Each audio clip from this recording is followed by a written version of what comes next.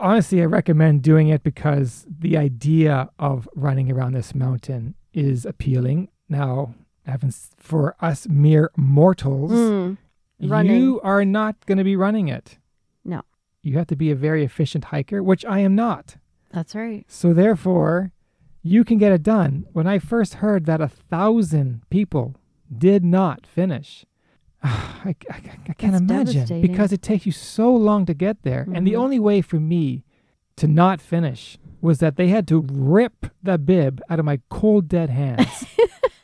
Welcome to the Gotta Run Racing Podcast. With your hosts, Norman and Jody, discover the inspiring stories of the average and not so average runners. And they're off. Hey everybody, we're back with another Gotta Run Racing Podcast. Yes, indeed we are. We did not leave you. We took a little break there to recover from our UTMB experience, but this is going to be the UTMB recap. Let's do it. So tell me, Norm, why this race? Why this race? Well, I kept saying on our podcast that it took me 7 years to get there, but in fact, it took me a lot longer. Why is that? Because I read about this race about 15 years ago in a magazine, and I never even heard about Mont-Blanc before. No. But the idea of running through 3 countries, France, Italy, Switzerland, was interesting, to say the least. So I remember when I was doing a race in Collingwood, not thinking anything of it. It was a 50-miler, and I was chatting with someone during the race, and he was from the States, and I asked him, why'd you come all the way from the States to do this race? He says, because it gets you points to UTMB. I thought, you're kidding me. I'm going to actually get points to UTMB after finishing this race? He goes, yeah, you get about 4 points. And that's when it started for me. That was 2014. 2014. And back then, you had to get, 15 points? 15 points, yeah, back then. Which I think was easier because they had a lot of different qualifiers, right? Versus the stones. Yeah, I don't know what's easier with the difference of back how it was then or how it is now. But nevertheless, that's when my journey to UTMB started, which was before Western States journey. Right. 2014. Right. So nevertheless, after I finished the Collingwood race, the North Face Endurance, that's what it was, the North Face, 4 points. I went home and went online to say, okay, wow, so what other races, what do I need to get to UTMB now? And that year, I was also doing Leadville. Right. And then Leadville was more points that I needed to get to UTMB, and it was also a Western States ticket. Right. So therefore, that's when I started to only search for races that get me both points and ticket. Right. And that's the strategy that I recommend anyone who's trying to get into either one, is to just kill 2 birds with 1 stone. Basically. And some of them are even hard rock. Yes. Right? If you want to do that. Yeah. So then therefore, after Leadville, I did, to get my more points, was Cruel Jewel. And then I remember putting my name in the hat for, I think I got my points, and then I put my name in the hat for UTMB for 2014 and 2015 and did not get picked, either one. And I remember in 2016, I had to make a decision that I was injured and I can only do 1 race. And so I had to figure, well, am I going to stick to UTMB with points, or do I go for Western for tickets? And I made a decision to go for the Western States and drop UTMB because it's harder to get into Western States. Yes, for sure it is. So therefore, that's when I did Rio de Largo, which got me a ticket to Western. And of course, I didn't get into Western again. But then in 2017, I had to start my journey to UTMB all over again, and which I did the 3 races in 4 months to get me back all my points to put my name back in the hat. And that was the Zion Bryson Black Spur. So, and you still didn't get in. Still didn't get in. And then 2018, I still didn't get into Western again. And the points stay on for a certain amount of time? No. And they drop off? Yeah, the last one drops. So you have to constantly try to maintain 10 points or 15 points. Over the time, the years, the point system changed from 15 to 10 to stones. I think 17 is also when I realized that I was getting points as well. Yeah. Because I did the Zion 50. Right. Which got me some. And then you did the Scenic with me in 2018. Which got me more. And Mozart in 2019. Yeah. So therefore... We both put our names in 2020. Me for OCC. You for UTMB. And we got accepted for 2020. And we got accepted. For 2020. Right. And that's when the world shuts down. Right. So therefore, I was able to keep my deferral to 2023. Well, okay, here's where the controversy starts. Right. Here's their deferral. Okay, first of all, they kept 75% of our money. They canceled the race in May, normally takes place in August. We're race directors, we understand, money's been spent, blah, blah, blah. Keep 75% of the money, but they're throwing us a bone saying, but you can defer up to 2023. Up to 3 years, yes. Right. Great. So I thought, okay, I'm in. Yeah. No problem. No problem. And then I don't even think we looked at it in 21 because we still couldn't travel. No. So we thought, well, it's not happening in 21. And then we got wise to the fact that, oh, wait a minute, you're deferred. However, you still need your qualifier, which means you still have to go do a race to get points. To maintain your points. It's like, whoa, that's not exactly deferral. That's me still having to get my points. Exactly. And where are we going in 21 to get points? Nowhere. So that meant you had to do it in 2022. Yes. I'd already washed my hands of the whole business. I thought, there's no way I'm spending money on another race to do points specifically, then spending money again on the entry fee. Let's just focus on your journey. I don't need to do this race that badly. Plus, it scared the crap out of me, let's be honest. So, luckily for you, Western got you points. I got into Western, luckily, and I was able to do it in 2022 in order for me to qualify for my deferral for 2023. Yeah. Yippee. So, yahoo! I finally got into UTMB after reading about it in a magazine 15 years ago. And, yep. And that's when we decided that we were going to go early and get some training in and all that. Yeah, I started my training a week before the race by climbing the Alps. Yeah. Right. Well, your training did not go to plan, obviously. You had quite a few hiccups along the way. Well, training's training, and it happens to everybody, but nevertheless, I got to the start line. So you began training when? After Western, basically. As soon as you rested and recovered from Western last June of 2022. I was in UTMB mode. Yeah. Yeah. Basically last winter. Yeah. And things were going well. Yeah. Until they weren't. Well, that's the way my body is nowadays. My hips don't lie. Your hips don't like. Did you even get up to 100K weeks? No. No, you didn't. No. And you were doing the majority of your training on a treadmill? Treadmill, incline with a weighted vest. Yeah. And that's it. And how many meters of elevation is this race? 10,000. 10,000. Which I have no concept of. No, we have no idea what that really means at the end of the day. No idea. The fact that you got yourself to this start line is a feat. Yeah, that was the step one, start line. Yeah. Yeah. So let's talk about that. First of all, how about the packing that we had to do for this race because of your mandatory gear list? Yeah. Mamma mia. Mandatory gear for regular or hot or cold weather, depending. They tell you the day before if you need extra stuff. Right. And leading in, there was snow and rain. Yeah. And heat. Yeah. So it was going to be, chances are it was one or the other. And you had to carry it. It wasn't like you just had to show proof of it. No. No, you carried the whole thing. You had to carry it. And I knew that going in that that pack alone would be about 10 pounds. So my training did consist of me losing 10 pounds in order for me to maintain the same weight. Well, and I'm sure you were comfortable carrying weight because you were doing so many training runs with your vest. That's right. Yeah. All right, so we got to Chamonix a week before the race. Yep. Exactly a week. And the place was a buzzin'.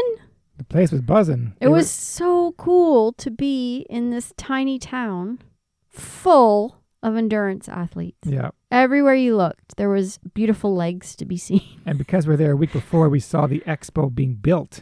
That's right. It was really cool, actually, seeing how they do that. Yeah. It's amazing. It's very efficient. It's like these little log cabins.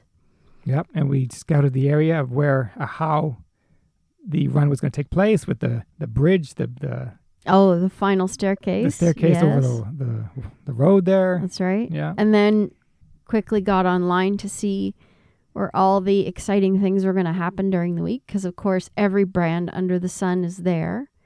And they host shakeout runs or yoga sessions or nutrition talks. And there's always prizes and giveaways. So we quickly filled our agenda that week with things to see, although you were kind of hesitant because you didn't want to leave the I didn't want to leave, but when I saw condo. our friends come back with all these goodie bags, I said, that's it, I'm out of here. So I lined up for 2 hours to get a pair of Adidas. Terex shoes, yeah. That was worth it, though. It was. It was so worth it. And some of the winners wore those shoes, so 2 hours was worth it. Yeah. But the expo was a little odd, I have to say. Right, so the expo were the actual Hoka tent to buy your stuff. You're looking at a $20 coffee mug. Oh, well, not to mention the official merchandise tent. I think that's what you're talking about. Yeah.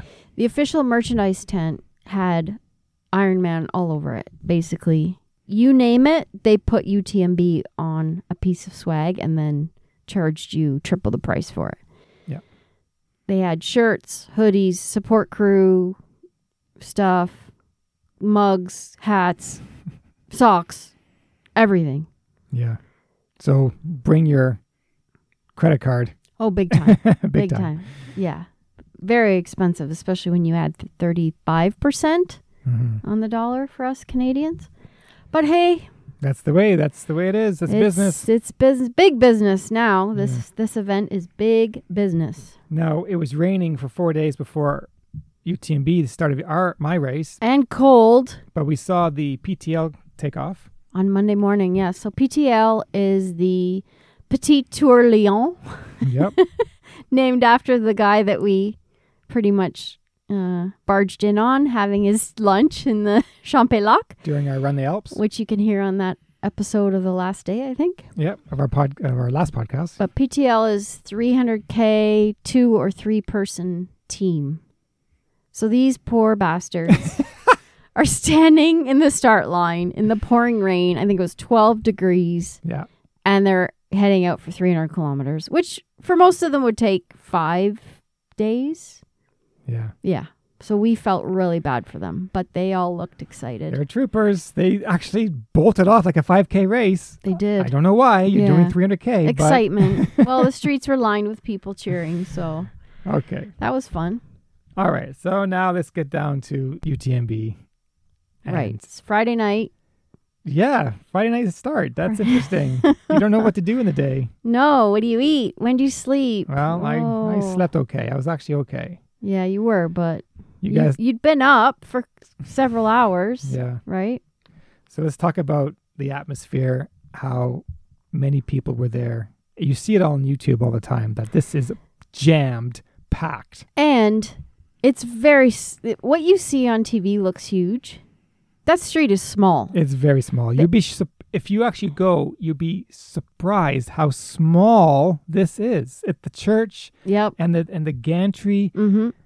How do we fit all these people here? Over 2,400 people. That's just for UTMB. That's just the racers. What about the families? Yeah, exactly. Well, the town I think is population 4,000, but the Chamonix week it's got to be close to 30. It's got to be. Well, I was at the very back where my back was literally touching the church. Wow. So, because I wanted to be up on the stairs looking down. Yes. And of course, they start with the clap. Slow clap. And it gets a little bit faster and a little bit faster. I'm sorry I missed that because we decided we wanted to be further down on the route so that we could high five you. Yeah. But I'll watch it on YouTube. And then the music, the iconic music. Oh my God. Yes. When I heard that on, was it PTL Day they played it? Yep. I think I started already crying. Every time I heard it, I started crying. It's the fact that they have this music is perfect for this race. Oh, it is. Yeah. Yeah. But I was looking around during this music, and I was looking in the faces of the runners who were about to partake. They had fear in their eyes. I'm sure. And as did I. Of course. Because you could see Mont-Blanc right in front of you. Oh, yeah. Yeah, this mountain is always in your vision. Yeah, you could always see it no matter where you go. And when we finally started off, it was like in the movies where we're going off to war. Yeah. Where the town is saying goodbye. And you don't know if you ever see them again. It's like those old movies. Yeah. That was the feeling I got, where I'm going off to battle. I'm going to battle this mountain or battle myself. It was amazing. Well, you weren't kidding when you said that you started at the back, because it took you 9 minutes to get to us from the time we saw the first runners. Yeah. 9 minutes. Well, you know what? I didn't even know that the gun went off. Oh, you probably didn't even hear it. No, right? because I all of a sudden going, I think I better start moving forward. So I did. And then all of a sudden, oh my God, I was underneath the arch of the UTMB arch. And I looked up going, this is it.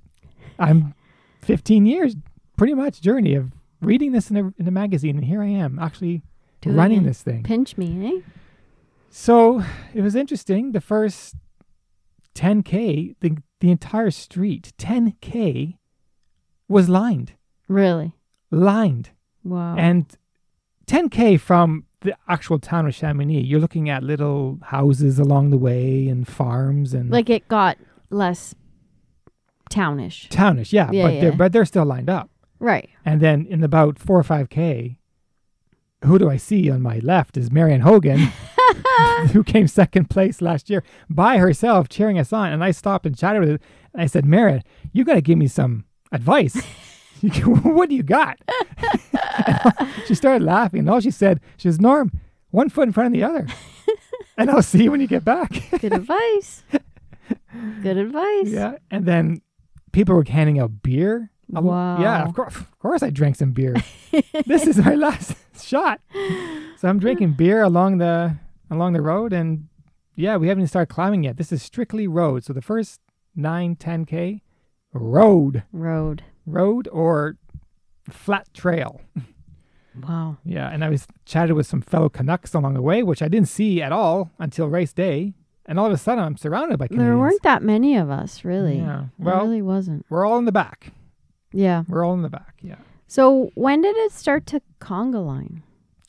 Yeah, so then when we started climbing, well, that's the funny thing. When we started, everyone was chatting and everyone was excited and everyone's talking like, wow, I can't believe we're here. Right.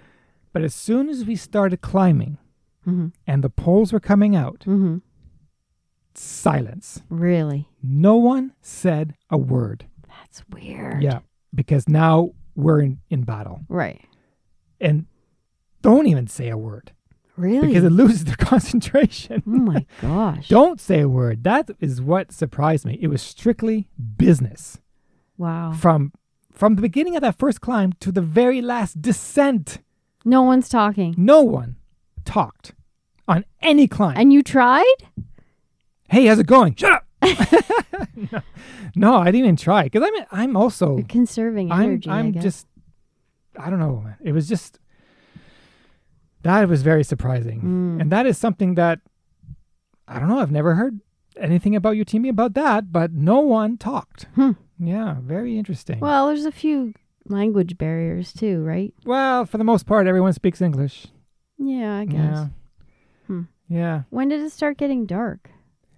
I was coming up, still climbing, and the sun was setting. The first climb? The very first climb, the sun was setting behind me, and I stopped to take a picture. And it was gorgeous. And it was a full moon. Wow. Which was amazing to see. Yeah, I bet. And the sun was setting behind the mountain, behind me. Yeah. Okay. And then coming down the first climb, we're all running down.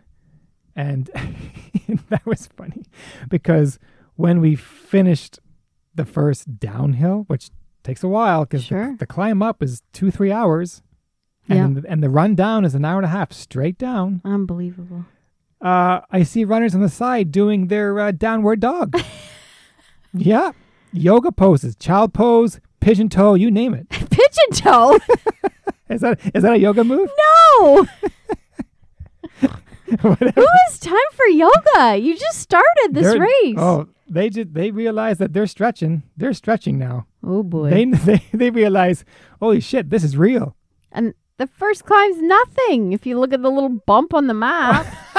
Yeah, well, that is an indication of what's to come. Mm-hmm. Yeah, they're already in trouble, stiffening up. Wow. Yeah, that was funny. Okay. But then when I was running through these small towns like Saint-Gervais or Les Contamines, or I forget the names of it, the whole town welcomes you. Really? Yeah, like you're way past Chamonix now. You're over the first mountain. You're in the next town. Yeah. They're waiting for you. Wow. They're waiting for you. And beer, pizza, along the streets. Like, go, go, go. And they're shouting your name. You're not even in the aid station yet. Really? And you can have a full meal. That's awesome. Yeah, I know.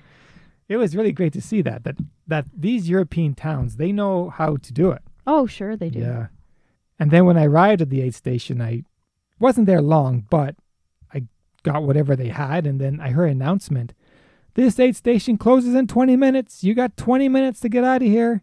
I think that's Les Contamines. Right. Is the cutoff, the first cutoff. Right. I know it was a harsh cutoff because we were tracking you in the app and it seemed, and I think that they do that intentionally, that if you don't get there in this amount of time, fresh, there's no way you're going to get the next mountain, which is the hardest. Right. And exactly. I understand that, but I was shocked. I didn't realize that I'm okay. Like, wow, 20 minutes, that was... But how many people do you think got cut at that aid station? I don't know. Because there was a lot of people still climbing. Exactly. While I was done. Yeah, I know. I can't imagine being in the first cutoff. I can't imagine either.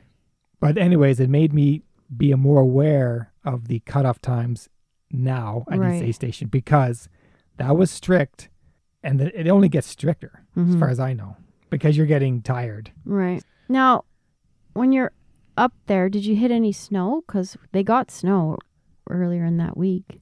Well, the second climb is where I was very cold now, and it's about midnight or 1 a.m. And yes, that's when I started running through snow.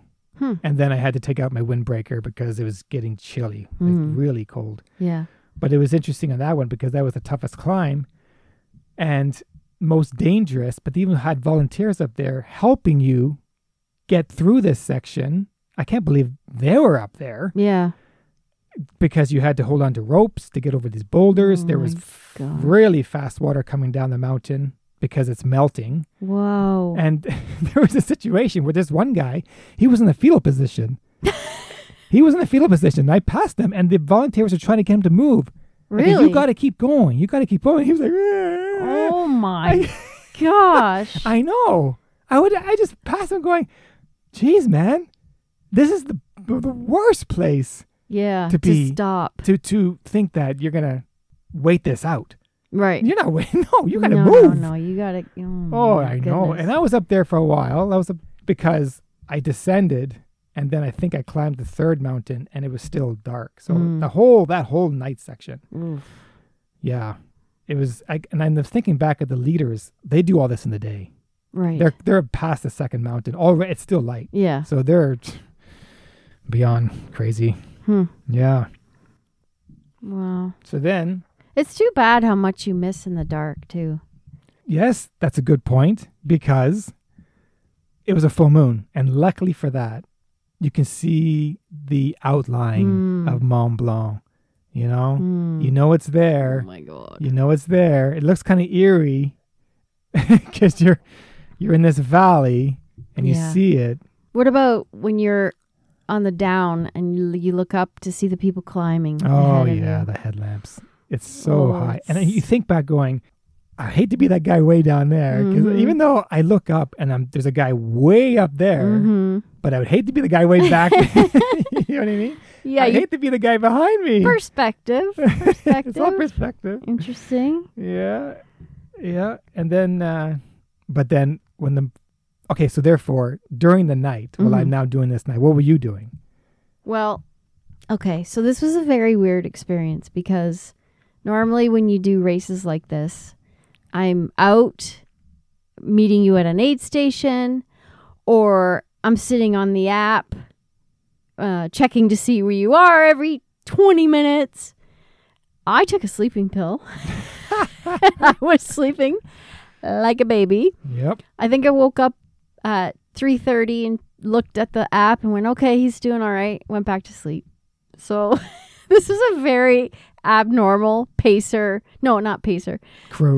experience. Yeah. I bought the damn sweatshirt. So the support crew part came in 15 years in the making, Yeah. but on race day, not so much. But thank you for that. I have you to thank, because I know that there were people that went and lined up for those buses To get to the runner. to see them for 2 minutes, and then took buses. Like it's hard to understand until you're there that it literally takes Hours to go 10K on a bus. Yes. Because you have to go around mountains and then change buses and then around another mountain. Yeah.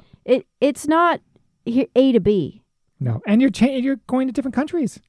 Right.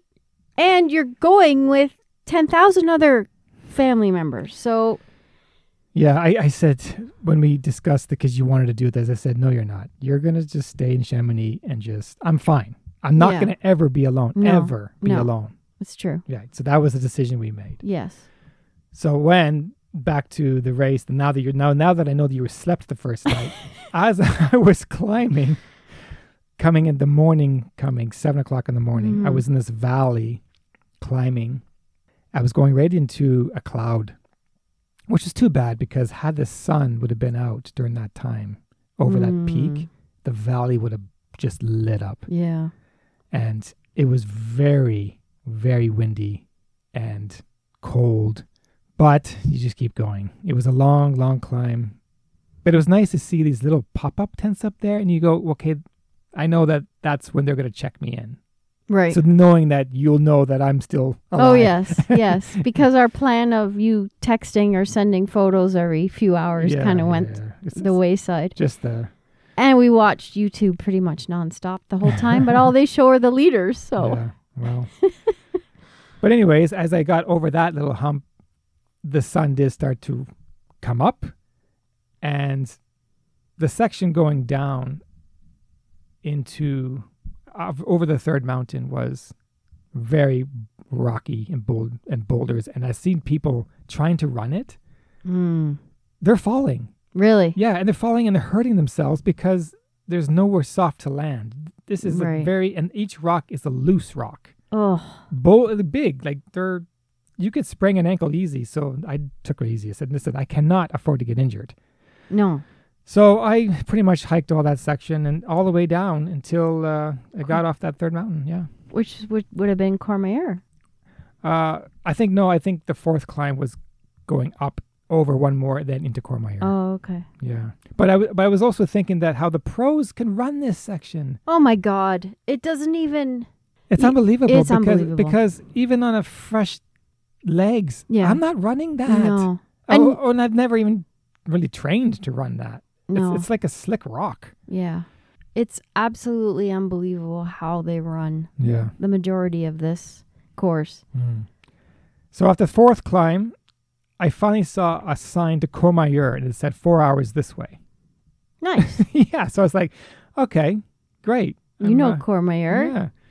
So I was absolutely stunning views. I think the entire Mont-Blanc is Courmayeur. The whole section around Courmayeur with the trails and the beauty and everything else. Right. It's just runnable trails, which is great, and flowing river and just breathtaking views. Yeah. Yeah. So when I finally reached Courmayeur, I was in familiar territory, really. Because that's where we started our hike. That's where we started our run the Alps. So I knew where I was, and I knew the town well. And it was lunchtime?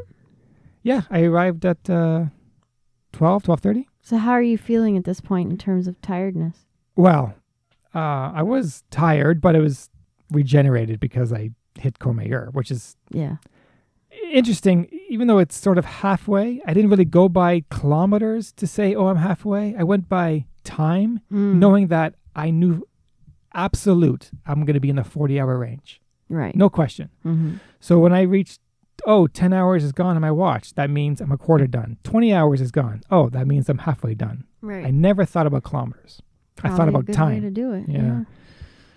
So when I reached Courmayeur, that's when I changed everything. Shoes, socks, shirt, you name it. How good did that feel? Oh, it felt good. Yeah. Yeah, just because I was a mess. I was dirty, and the sock that I started with, it was stuck to my foot. Ooh. Yeah.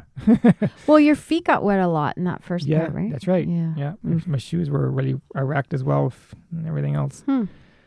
So, I knew that that section from Courmayeur to Champay-Lac was, when you pass into Switzerland, was all runnable stuff.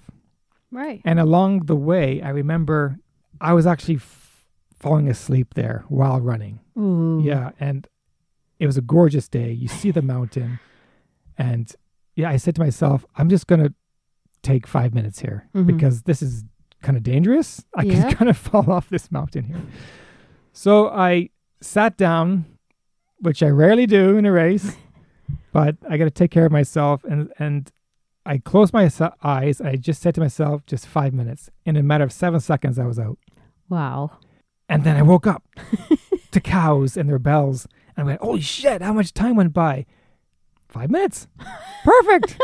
So I got up and I continued on my way. It's amazing how 5 minutes can make a difference. Yeah, I was felt a little bit better there. But how many times did you see people lying on the side of the trail sleeping? Oh, constantly. Really? Yeah. Sleeping. Constantly. The same person 3-4 times. Wow. Past me, falls asleep. Oh my gosh. Yeah. It's very interesting how their strategy is. But like I said, it's the most scenic section from Courmayeur to Champay-Lac. And this is where I started that climb to that restaurant. What was it called? Where we stopped to have our... The first one or the second one? Because there were two refugios that we saw. The first one, where you have the... Bertoni. Yeah. Bertoni. Yeah, that's where I stopped and also took in the views. Because that was the climb when we knew we're going into Switzerland. That's right. Right. Yeah. Yeah, so I wanted to have a beer there, but the lineup there was crazy. So I just basically kept going. Oh, by the way, how many hikers did you run into in this? Not too many. Really? I think hikers know. The week of UTMB. Do not hike during this weekend. Yeah. They must know. Yeah. Because we saw so many the week we hiked. Right. And a lot of them knew about the race. So they must warn them. Because I can't imagine. Every 5 seconds it'd be on your left, on your left, on your left. Yeah. Yeah. But that would kind of upset a hiker, but... Yeah. No, I didn't see many. Maybe 10. Whoa. Yeah. Wow. But we knew that when the race was over, that's when a lot of hikers started. Yes. Is when the race is over, yeah. Yes. So when I got to the top of that mountain where you cross over into Switzerland, that was a hard cutoff. You had to get over that mountain in 4 hours. Wow. When leaving that last aid station. Ooh. To get to the next aid station. Yeah.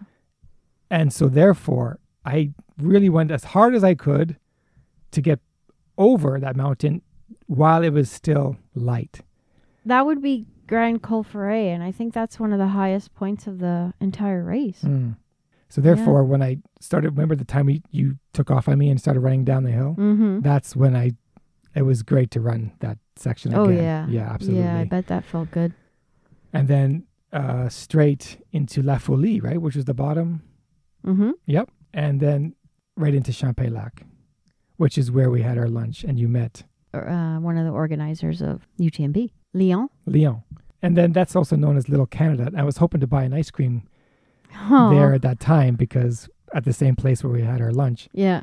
Because someone bought me an ice cream during our Mozart run. Yes. So I was hoping to make it tradition, but I got there at 1 o'clock in the morning. Oh, everything's closed. Everything's closed. Yeah. And it was cold. But that's when I first started to hallucinate. Haha. And that's when... It's funny on this podcast, we always ask about when people do Tour de Jean or something long or the 200 milers, they hallucinate. I'm going, I don't know if I would ever hallucinate. Well, it happened. You've hallucinated before. On a race? The alien thing. No, that was real. Oh. I asked my pacer if he could see the same thing I am. And he says, yeah, it's an alien. It's okay, then I can't be hallucinating. Oh, right. This is your first hallucination? Yeah. Interesting. Yeah. And I was going into Champlain-Lac, like I'm going towards the town. It was about 1 o'clock in the morning, and my eyes were barely open. And all I could see was a little boy way in the distance with 2 lights, as if he's bringing in a plane. You know those guys on the ramp? Yeah.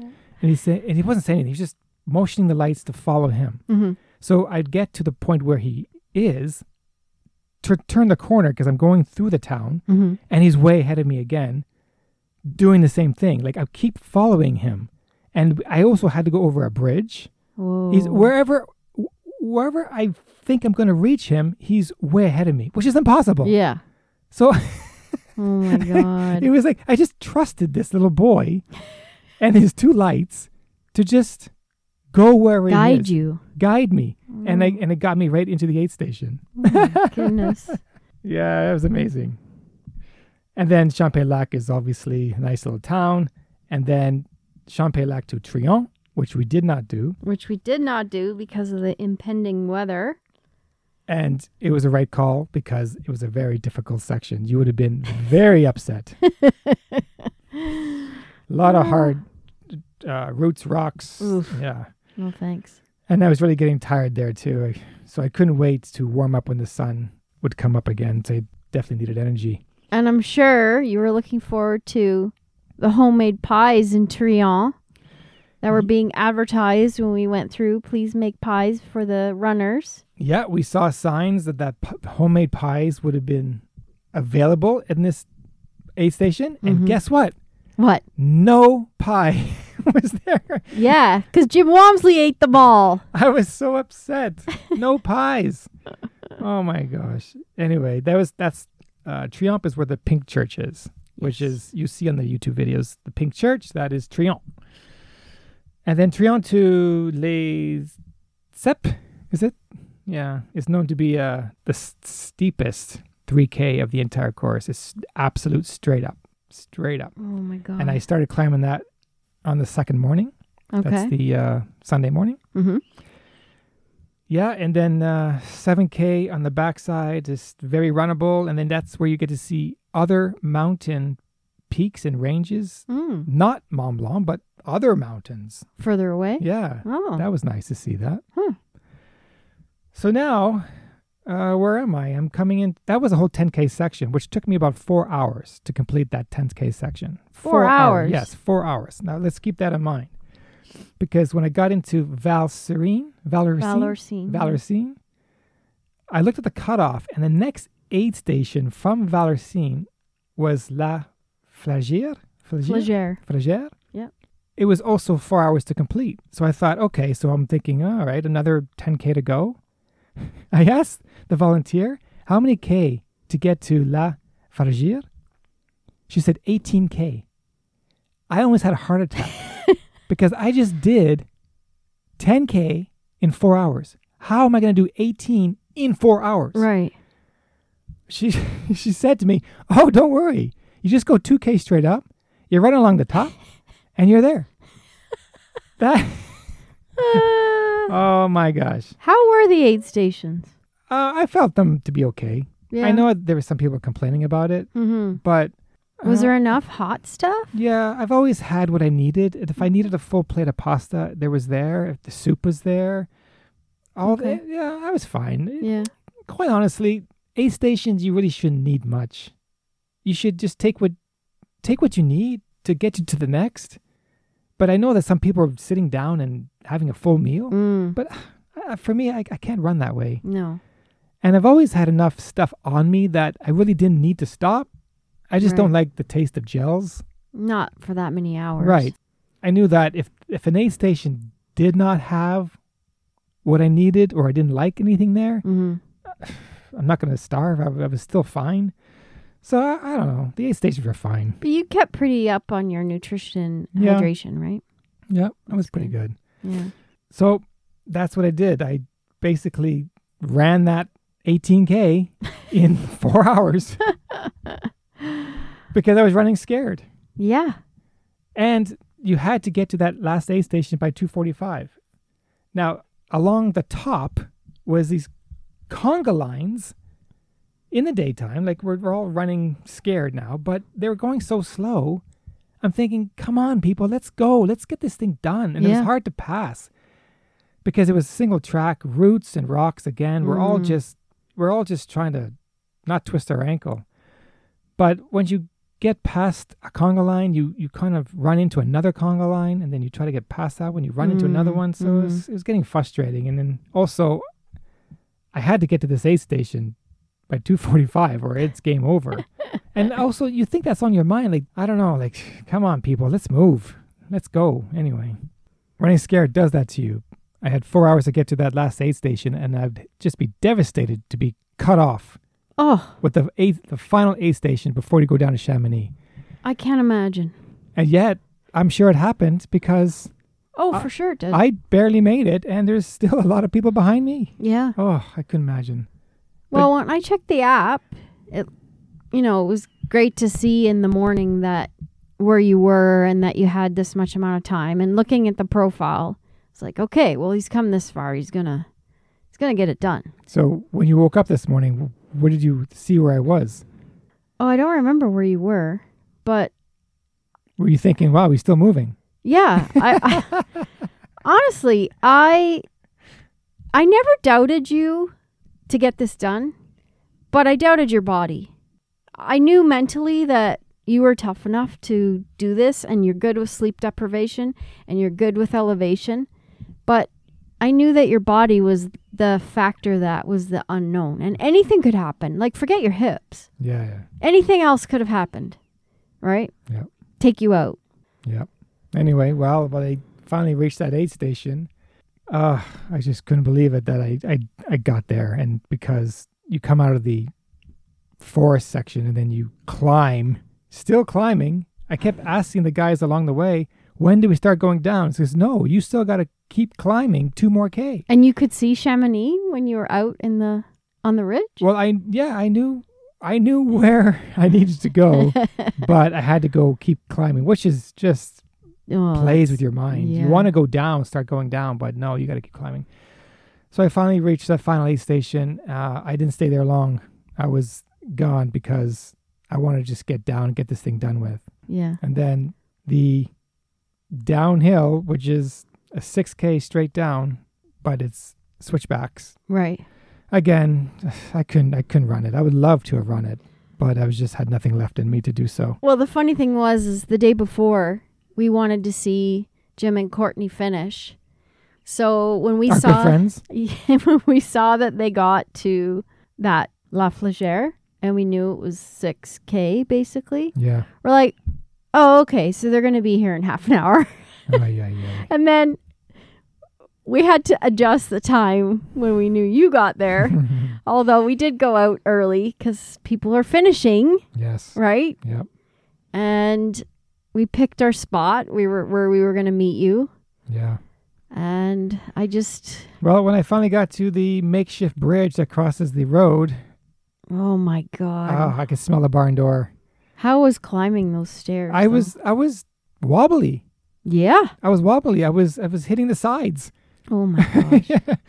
And then you get to that river section where you're running along the river. And all the people are out. Yeah, they're cheering you on, and I just couldn't run. It was a run walk. I had nothing left. Nothing left. And then when I finally saw you with the Canadian flag, it's like, oh my God. And then you gave it to me and I had to put it over my head. You wouldn't believe how much it took out of me to do that. And then to run from where you were, which is only around the corner? Yeah, it was very, very... Not and even... you asked me, you said, why are we running? Like, where's the finish line? So don't worry, it's coming. You didn't want to run. I knew you wanted to walk. I could not run. Yeah. So when I finally crossed the finish line, the first thing I said to you was, where's my medal? Medal. No, you don't get a stinking medal. No, there's no medals here. There's no Nothing waiting for you. You basically cross and you move along. You get a beer, and you got a fleece vest, which is nice. A finisher's fleece vest, yes. Which not everybody gets. They don't give it out if you do not finish. No. So I will wear that fleece vest proudly. Until it falls apart. Yeah. But what's the takeaways from this thing? Well, lifelong dream. Yeah. Would I do it again, you ask? Yeah, would you? Hell to the no. Okay, good. I'm glad you said that. Would you recommend it? Yes, of course, I recommend it. It's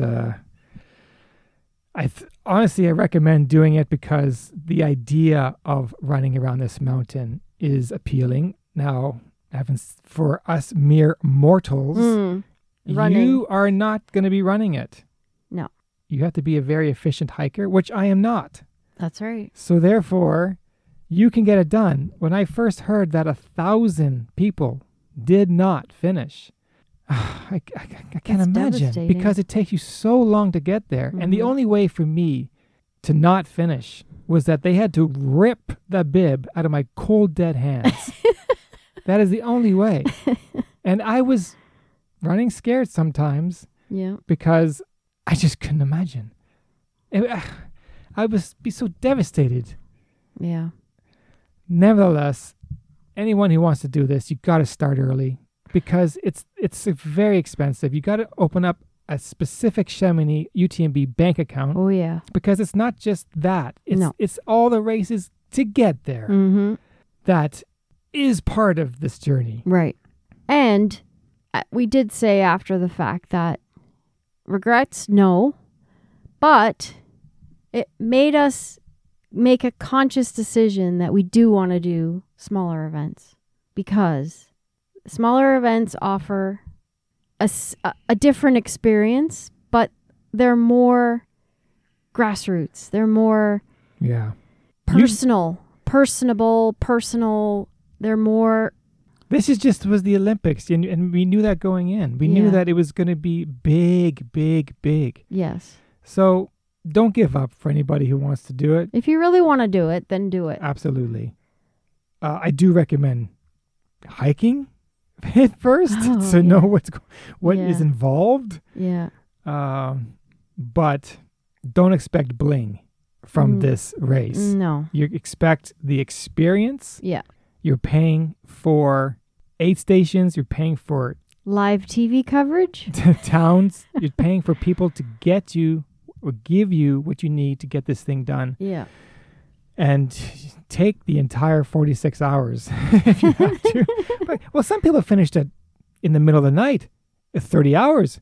Nobody's there. Nobody's there to cheer them on. Wow, I felt bad for them. Yeah. They finished in 30 hours. Great, but... Yeah. Yeah, you had the crowds. Yeah, you had the crowds. Yeah. Yeah. And we met some of our podcast guests, which was cool. Yeah. In person. We met Prissy Forgy, who was on a training run. We met Dawson at the airport. Dawson Mossman. At the airport. We met Janusz in line to get our Adidas shoes. Yeah. Janusz Kowalczyk, yeah. And, of course, Marianne Hogan several times in Triant, of all places. Yeah. And then running down the road to start this thing. Well, everyone was there. It seemed like Yeah. if you were on Instagram that week, your feed was filled with UTMB posts. Glad for once I didn't have any FOMO. It was in the middle of the action. Well, there you go. That is my UTMB recap. All right, Norm. So what's next? I get to choose. Yeah, you get to choose the next race, and I'm going to make it a doozy. Yeah. And actually, if anybody has any stage race ideas for me, send them to GottaRunRacing@gmail.com or hit us up on socials because that's my new thing. Stage racing. Yes. Me too, probably. Although I want to give skyrunning a chance. All right, until next time. We are your hosts, Jody and Norman. If you've enjoyed the show, please leave us a rating and review on Apple Podcast or wherever you're listening. Please visit our website, GottaRunRacing.com for more details and join us on social media at GottaRunRacing on Facebook, Instagram, and Twitter. You can support our channel by joining us on Patreon. All of the links can be found in the show notes. Thanks for listening and see you next time. Cheers.